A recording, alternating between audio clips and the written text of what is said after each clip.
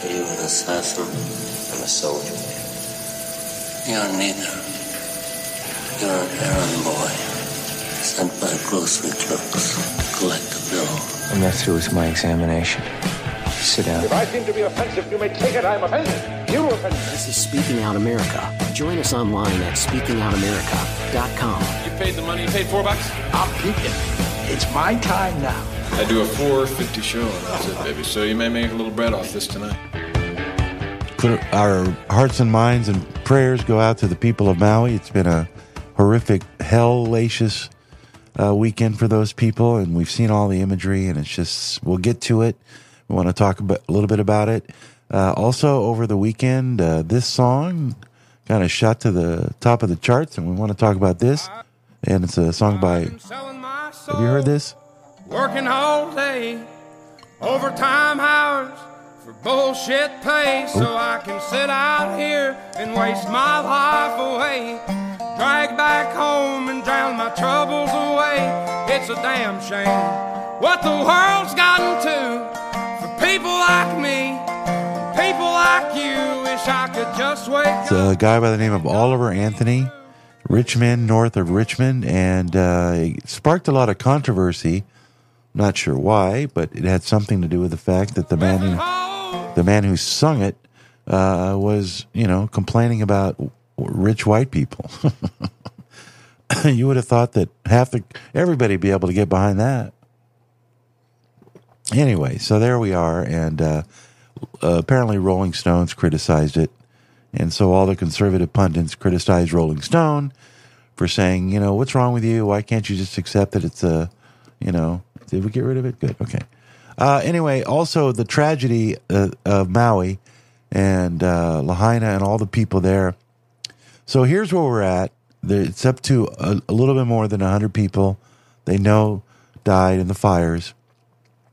The fires decimated the historical downtown area, which at one point used to be the capital back in the 1820s, when the Hawaiian Islands were not under the jurisdiction of the United States. We know that they're calling it the worst disaster of fire in the United States history in decades, but what does that mean? It's interesting that a lot of the press were not allowed in. There were some concerns expressed that the United States sort of swooped in, the government, and just turned it into a war zone. And they wouldn't let anybody in or out, which is kind of weird, I guess for safety reasons. And there is now speculation that the fires were caused in large part by power lines that were active, that were blown down from the high winds and this is the dry season, the dry, hot season in Maui. Yes, there was a hurricane about 200 miles south. Originally, it was believed that was the cause, but it turns out that the winds, which are relentless, and the power poles just came down and creating sparks everywhere, and this may have led to not only the number of fires, but the speed, because you have the winds and then you have the power lines. There were some questions about whether the power lines should have been severed by power officials. There were also concerns that they were kept on because of the resorts, because the resorts said we need our power. There's also concerns that none of the sirens that are around the cities, these are tsunami sirens that have been in place for a long time, they didn't get activated. I have a friend over there, John Detz, who runs a radio station, KOAI, and I have not heard from him. I emailed him Saturday. I hope he's all right. But, there's a lot more questions than answers, but now the big controversy and some of this, you pick up stuff all over the place on the internet, and you have to just sort of weigh it and what makes sense. But now a lot of the people, see, this is how it works. In these places, you have a lot of people that are third, fourth generation indigenous, and they own this land that they live on, little parcels. Now, these little parcels, which make up kind of this area known as Front Street, sort of the downtown area, is where all the locals live. But it's not the high-end area of Maui. I mean, they're just single-family homes that have been there forever. You know, they look like most single-family homes in most communities are across the United States. Nothing special. And so now there's been people who are saying, okay, well, this is going to be the opportunity for corporate America to come in and buy up all this property from these poor people who probably don't have insurance on anything other than the ground. So they lost everything, none of it covered. They were probably grandfathered in. When you're living on a fixed income in Hawaii and you're a native Hawaiian, you know, you don't have, unless you're renting your house out or something, you're not making any money, right? The money is in the value. You see this in a lot of places where people, they hold on to their property that might be worth a lot of money, but they can't afford to buy another home if they sell their house because every other property is. Anyway, but so now there's concern that people are going to come in, swoop in, buy this property, take these people, offer them, a wad of cash to go away.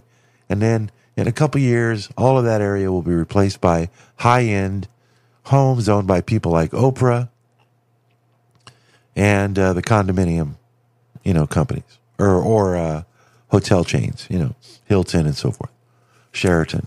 Anyway, so that's where we're at, and they're continuing to find people. It's just unbelievable. And of course, a lot of people are trying to attach climate change to it, but now we're finding that, the climate is, it is what it is, man, But you've got power lines that were blown over that probably could have been shut off. It looks to me like everything happened so quickly that nobody had any time to react. But the amount of goodwill that is coming that way, people are sending in. I mean, Honolulu is a 20-minute airplane ride. So everybody in Honolulu and the Big Island, they're all helping. That's what they do. When you're out on an island, man, people really help each other out. So our prayers continue to go out with the people in Maui. And I know that Mike Horn, who is the CEO of this fine network, crntalk.com, has business relations from people over there. He goes over there frequently. So again, we just hope for the best, and hopefully I think, because of the value of Maui, things will get rebuilt very quickly. There's not going to be a hesitancy like there was, in some of these places like Joplin, or the Appalachia, or even where I live in Fort Myers. There's still areas that haven't even gotten to fix them yet. There are still poles that are bent over and highway signs that haven't been corrected. It's been over a year almost, Another story I want to get to, if I can get to it here. And also, thank you. Yes, I'm doing better now. After dealing with COVID for a week and a half, that's no fun. Mental health, big problem right now. 2 studies came out this weekend. One says that we've never had more suicides in America, the United States, than last year. It's an incredibly high number. And then also fentanyl deaths. Number of ODs in the country, it continues to skyrocket. So there's a lot of concern right now about mental health. And a new study by Common Sense says that 60% of girls between the ages of 11 and 15 say that at least once a day they will see what they consider to be unhealthful content on social media, and that they are exposed to negative content such as suicide, self-harm, and especially eating disorders. And this is where we're at with social media. Again, remember I've said sometimes we can handle some amount of freedom, but too much freedom sometimes is not good, especially if, in this case, social media is driven by algorithms, clicks, clickbait, and advertising. Advertising is what fuels this fire. I'm not into any kind of government control, censorship at all. Hear me now and hear me roar. I'm not about censorship of the government telling us what we can see or what we can know. They used to have dirty magazines all over L.A. where I grew up. You know, they had little newsstands. You had the L.A. Times, you had the Herald, and then some wonky little aluminum, you know, looked like an old paper rack from the 50s that was locked. You had to put money into it in order to get the adult magazine that was in it. I think they were called the Hollywood Star. The only reason I remember this is because they were everywhere. But you know what?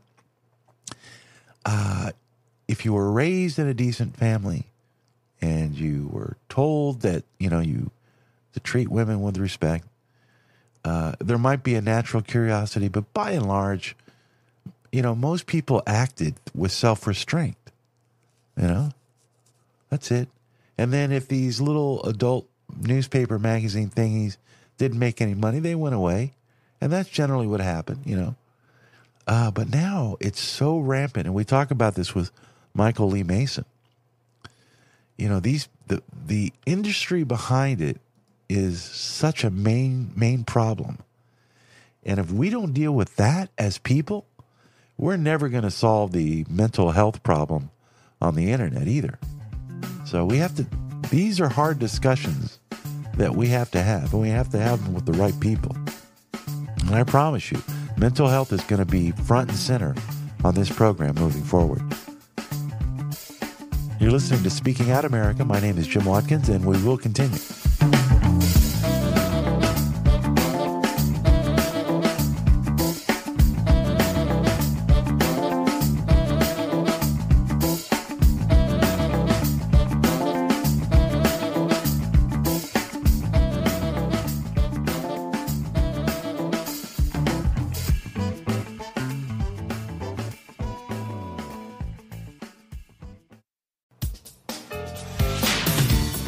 Hey, welcome back to Speaking Out America.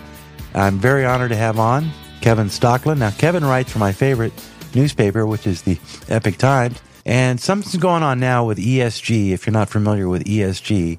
Well, we'll bring in Kevin. He can explain it. Kevin Stockland joining us. What is ESG? Well, ESG, it's an ideology and it's an industry. As an ideology, it includes... It's an umbrella term that includes all the environmental issues on climate change. As a social movement, it includes racial and gender equity. But it's also an industry. It has tens of trillions of dollars supporting this movement, which is tens of trillions of dollars of our money that's being funneled through asset managers that have decided that they're going to support this agenda. Now, BlackRock is probably the most famous because they are, number one, a huge corporation, one of the biggest, and then also they're very, well, the term woke. In other words, they want to appear that they are sensitive to the needs of ESG. But recently they have now, and some other companies are now starting to step back. So what's going on? Well, BlackRock certainly has. BlackRock has been kind of a lightning rod on this because they were one of the strongest advocates of the ESG movement and what they call sustainable investing. They're also the largest asset manager in the world. They've got between $8 and $10 trillion of assets under management. They recently came out and said, the CEO of BlackRock, Larry Fink, we're not going to use the term ESG anymore. He prefers conscientious capitalism. So a little bit of backpedaling there. Whether that's a rebranding or an actual change of heart, I guess we'll have to see. But we recently saw this year that a lot of companies that have joined these climate clubs, these net zero alliances, are starting to drop out. And why are they dropping out? Well, very interestingly, so one of these climate clubs, there's the Net Zero Bankers Alliance for banks, there's the Net Zero Asset Managers Alliance for asset managers, and there's the Net Zero Insurance Alliance for insurance companies. The Insurance Alliance has had about half of their membership drop this year so far. And one of the reasons is that they are concerned about antitrust actions. Under U.S. antitrust law, it is illegal for companies to get together and collude against other companies or against other industries.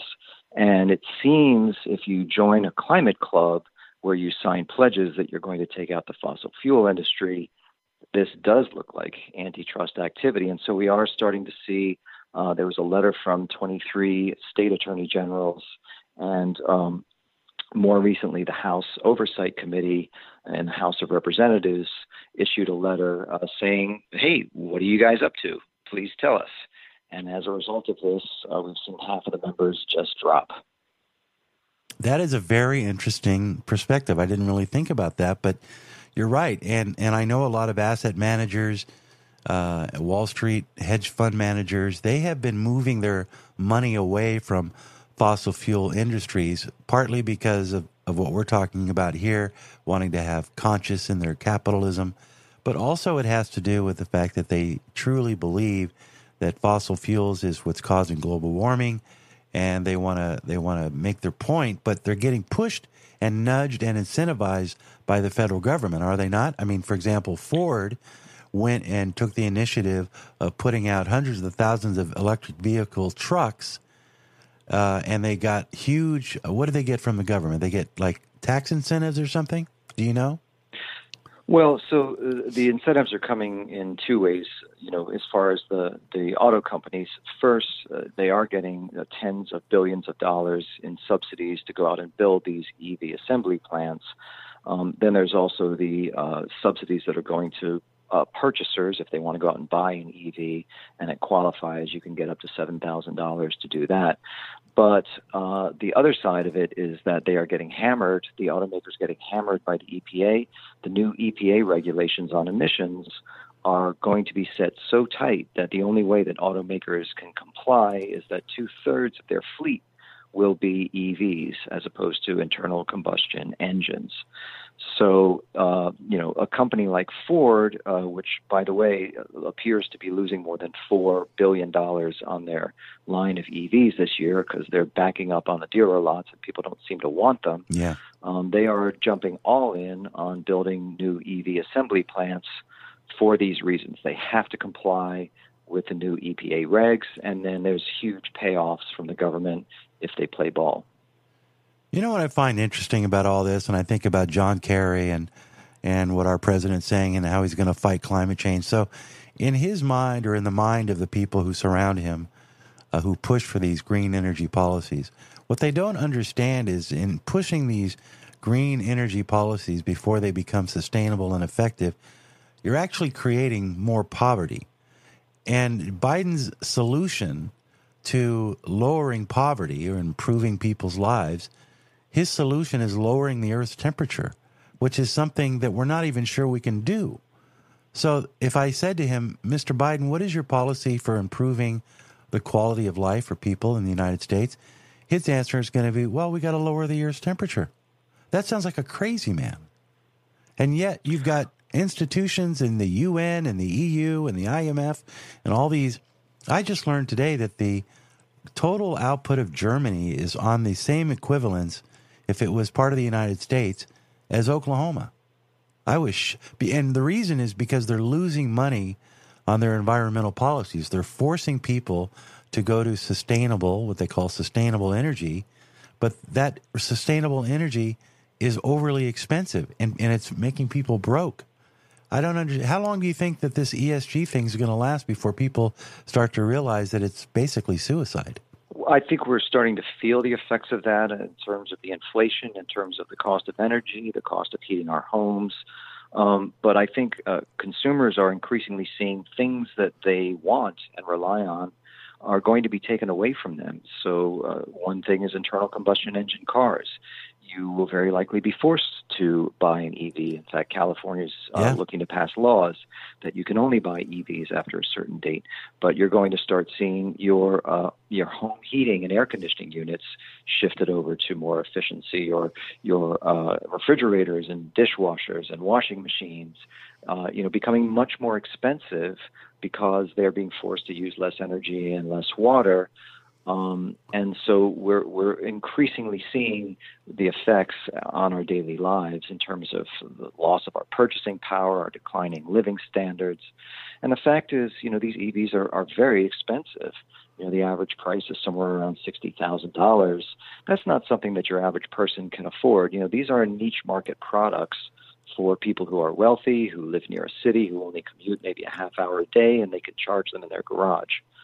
But for the rest of us, this is just not a viable product, and yet we're being forced to buy it because, according to this design, that's all that's going to be available to us in the coming years. You know, they're going after little kid neighborhood ice cream trucks now. I did not hear that, but yeah, I think that's going to be the line. That's going to be the tipping point for us Americans. You go after our kids' ice cream trucks, you know. Well, it must be fun for you. This is a good beat. You're never going to run out of good stories. No, it's never ending. And the thing is, the Supreme Court has ruled time and again that the EPA is way over their skis on this. They don't have the authority to pass these kind of sweeping regulations. But every time they get blocked, they come up with something new. So, as you say, there's an endless supply. Well, the tragedy in all of this is that the News Guard and these self-appointed agencies, what they're doing is they're stifling debate. They're not even allowing people to have open debate in social media, in print, and on television. It's what's that expression? It's where it's a false assumption. Yeah, it's settled science, and there can be no debate or discussion. The sad thing is that ideally, what a government ought to do is inform the population properly about the pros and cons of these various energy sources, whether that be mineral-based, wind and solar and EVs, or the fossil fuels. There's always give and take with energy. There's no such thing as clean energy. But it would be nice to inform the public what the pros and cons are and let them make a decision about what they think is best for them or for us as a country. But that's not what's happening. Instead, we're getting all these directives handed down. We can't discuss it. We can't debate it. Any dissenting views are censored, and our job is to follow the directives of the government. Kevin Stocklin, writer, film producer, former investment banker, writes for the Epic Times. Check him out online. And Kevin, always a pleasure to have you here. Likewise. Thanks.